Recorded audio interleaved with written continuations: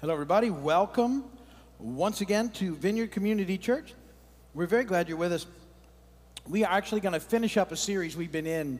This is part 16 now. So 4 months in this series called Living is Christ. And I generally do pretty long series. Most of you figure that out.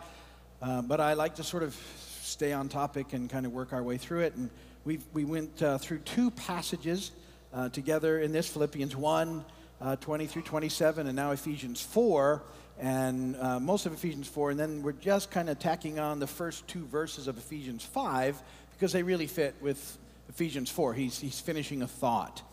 And so last week we talked about being imitators of God and what it means to be His dearly loved children, and we looked at that and what an amazing gift and blessing that is, and how awesome God is that He's made a way for us to be reconciled to Him in the process, and how as His kids then, it's natural for us to want to imitate Him just like little kids imitate their parents, and we talked about that last week. This week we're going to end up the entire series by talking about living a life of love. It kind of ties everything together in this thought. Remember, from talking about putting off the old self and putting on the new self, and the change of our minds that takes place as we yield to the Holy Spirit and all He's doing in us, and we've contrasted the new attitudes with the old attitudes, and now these should all sort of come together, and what should be produced at the end is this life of love that He wants to just have happening in us to impact the world around us. So we're going to go there in just a moment.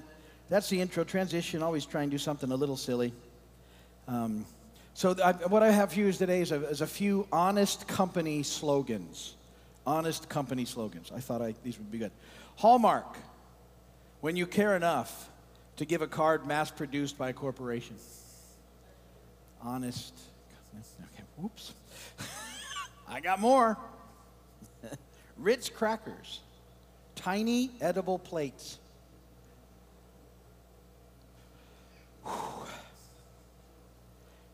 Gillette. We're just going to keep adding blades. Come on, you gotta love that one. No? Chapstick. You'll misplace it before the tube's empty. See, there you go. Last one, Hot Pockets. Every bite is a different temperature. Okay. Whew. That's bad. Tomorrow I have a race joke, but it won't work tonight. But it'll work tomorrow. Scripture reading. You're on purpose. Ephesians 5, 1 and 2. Be imitators of God, therefore, as dearly loved children, and live a life of love, just as Christ loved us and gave Himself up for us as a fragrant offering and sacrifice to God. Blessed be the word of the Lord. So these verses tell us we're called to live a life of love, just as Christ loved us. John 13, 34 and 35, Jesus said this, "A new command I give you, love one another.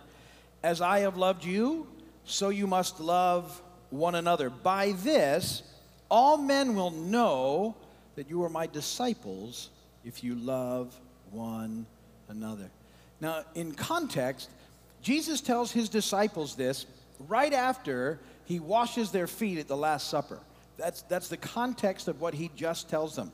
And so He has just demonstrated to them that the way that they're going to experience real life is by serving. And they've been fighting amongst themselves about greatness and who among them was the greatest. Even there at the Last Supper, these guys were all having this argument about who was going to be the greatest in the kingdom of heaven. And this is at the end of Jesus' ministry. He's about to leave His guys that He's worked with for so long, and He has to communicate this message to him. And because they're missing the bigger picture. After all this time, instead of figuring out that to be like Jesus is to serve, they're still fighting about who would be the greatest in the kingdom. And so he washes their feet, and we know that was a huge deal. But see, the problem is with the disciples is that their motivations were all messed up. And so Jesus had to speak into that. And so what He's telling them, and by setting that whole discussion up by washing their feet, what we need to take from that is, see, life isn't about how well you position yourself to make things happen in your own life. It's really about how well you move into this world to serve and to bless and to love others. And that's where we really find life. And that's what Jesus was telling his guys. If you really want to find life, this is what it looks like. And you need to move into it that way.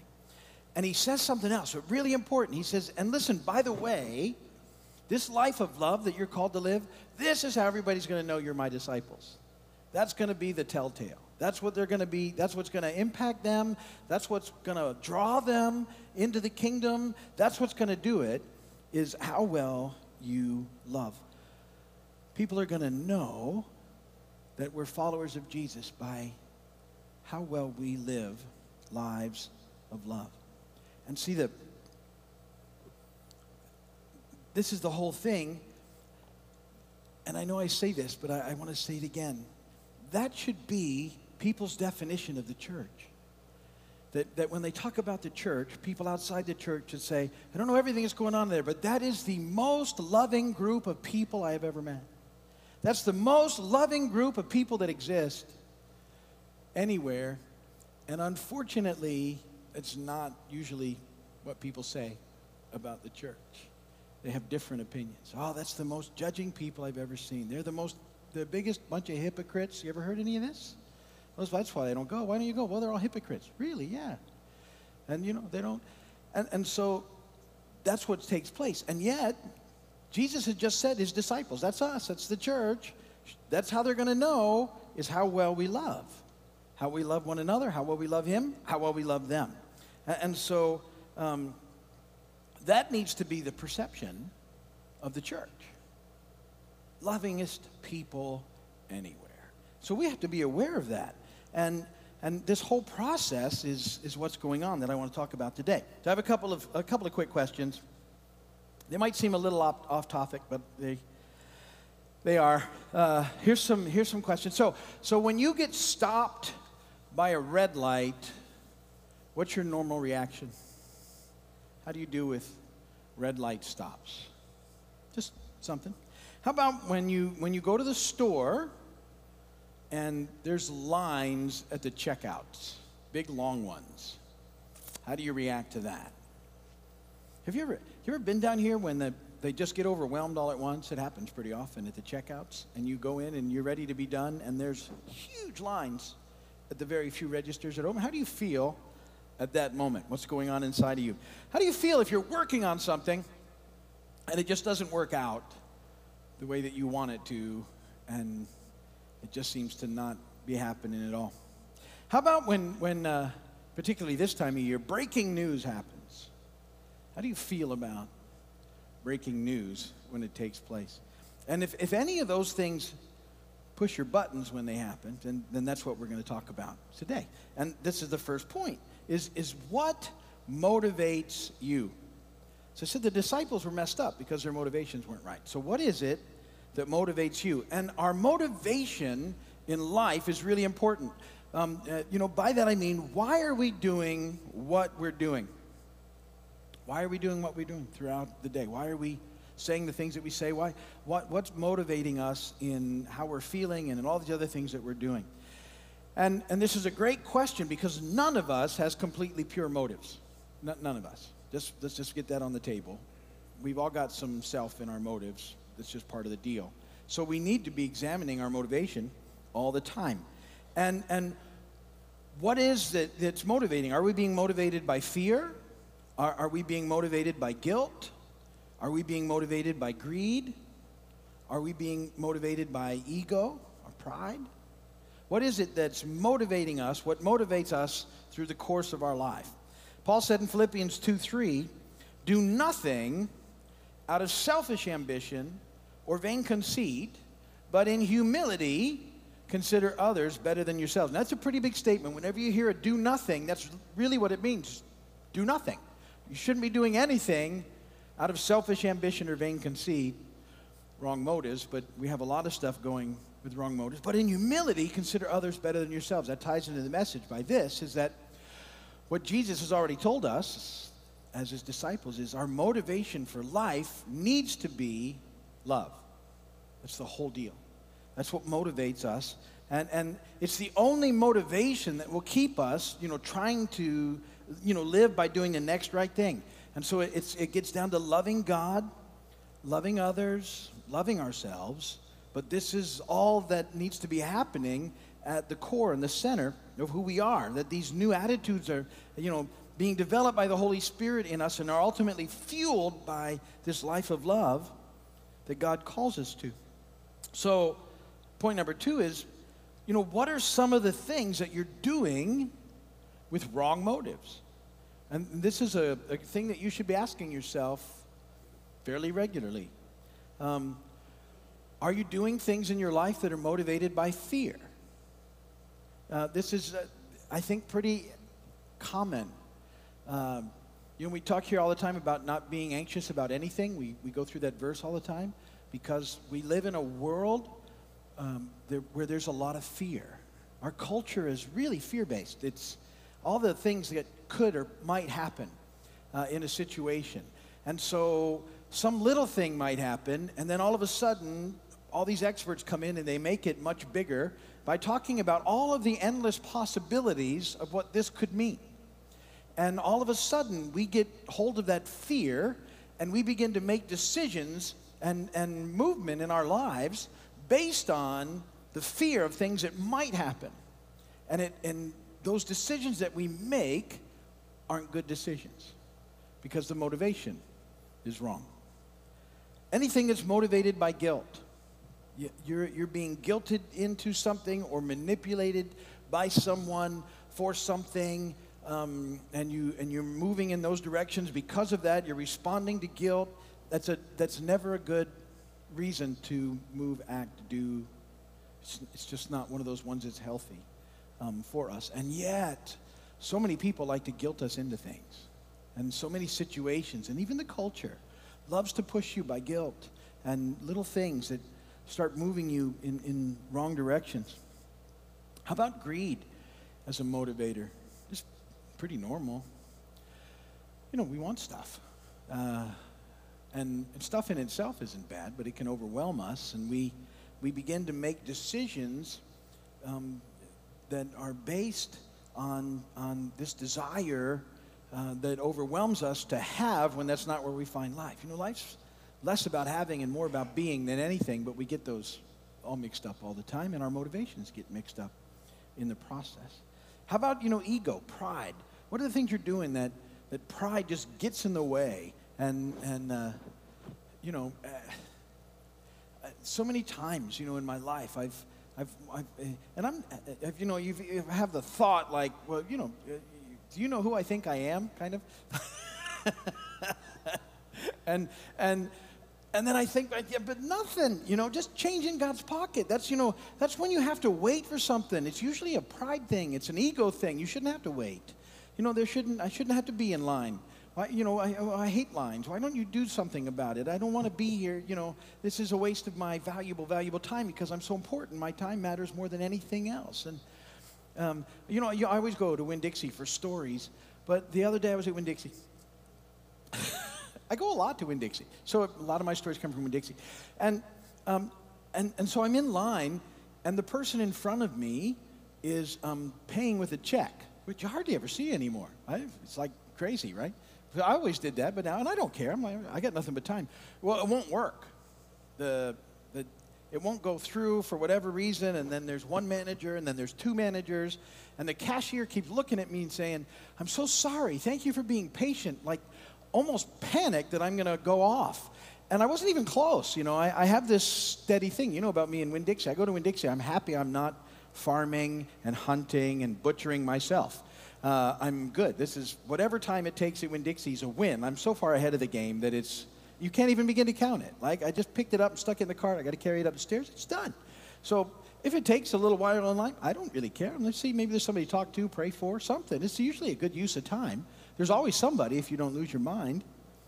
But if you get stuck in that thing, well, I can't. I don't have that. I can't. They're wasting my time. It's God's time. Use it to His advantage. Maybe there's somebody you can. And this lady was shocked I didn't get upset. So it's a response that she's accustomed to. That if the next person in line, while they're standing there, is going to start being rude, and there's no payoff in it. So I think we have to ask ourselves all the time, what's motivating me throughout the course of the day? James 4, 1 through 3. What causes fights and quarrels among you? Don't they come from your desires that battle within you? You want something but don't get it. You kill and covet. You can't have what you want. You quarrel and fight. You don't have because you don't ask God. And when you ask, you don't receive because you ask with wrong motives.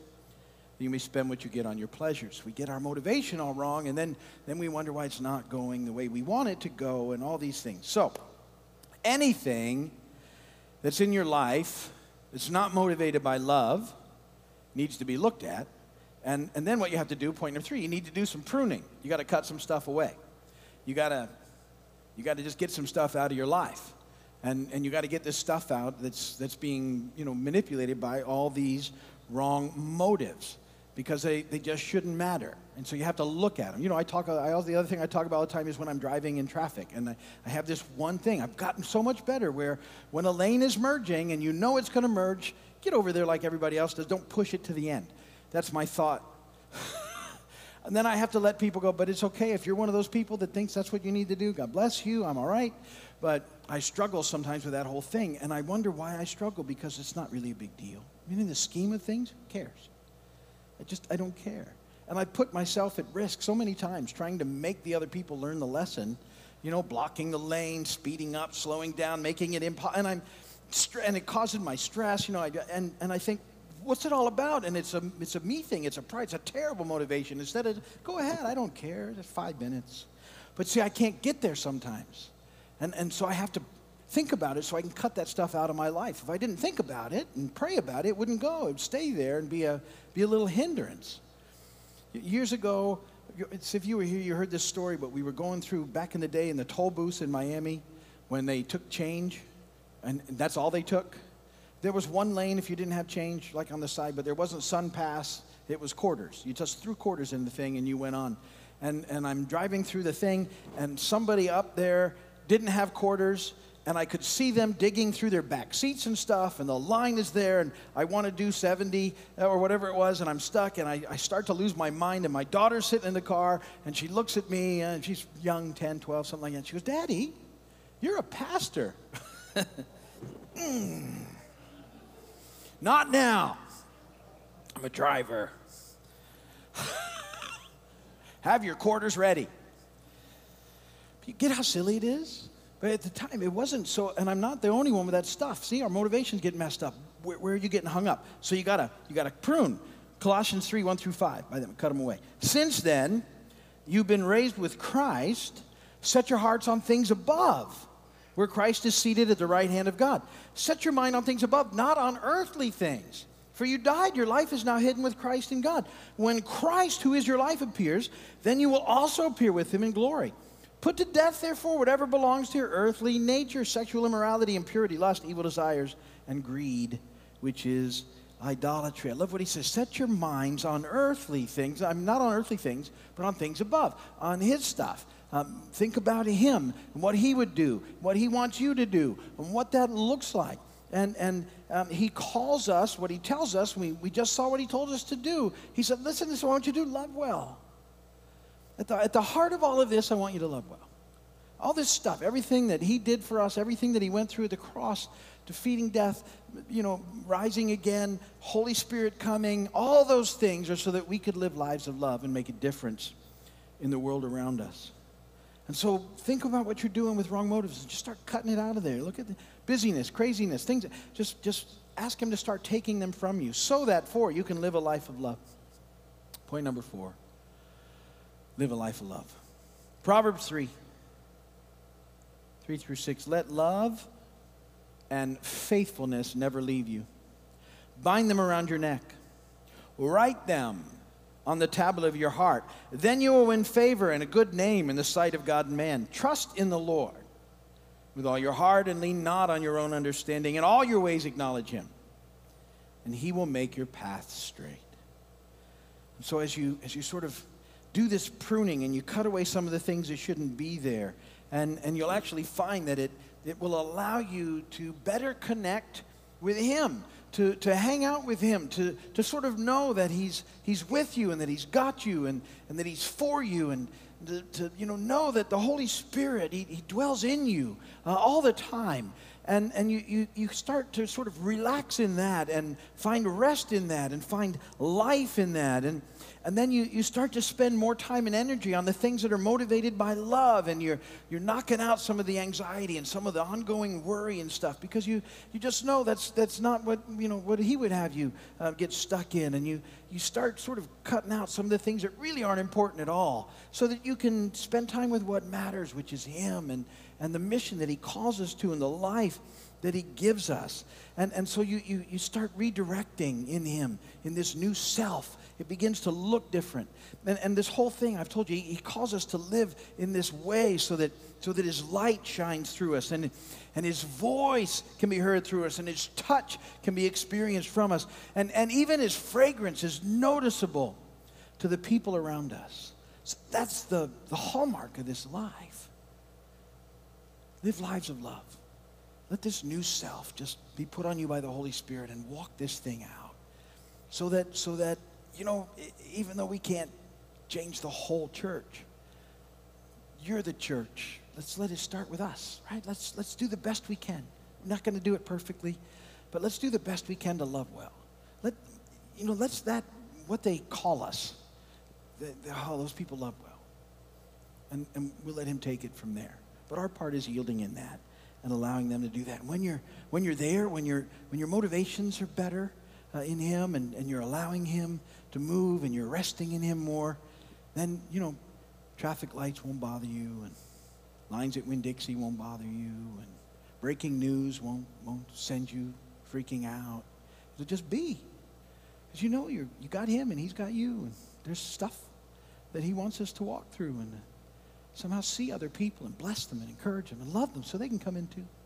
And that's the life he has for us. So think about that this week, and then we'll move in new directions in the week ahead. But let all that sort of settle on you, and if you can go back and think about these verses and sort of pray them through. Life is Christ, living is Christ, and know that that's what he's got for us, and that's what he wants for you. That's where I'm going to end it here. If you're watching my video, thank you for watching. We appreciate you doing that. If you need prayer, go to the website, and there's a prayer page there, and you can put your prayers in, and we'll pray for you, and come and visit us when you can. We would love to see you here. God bless you.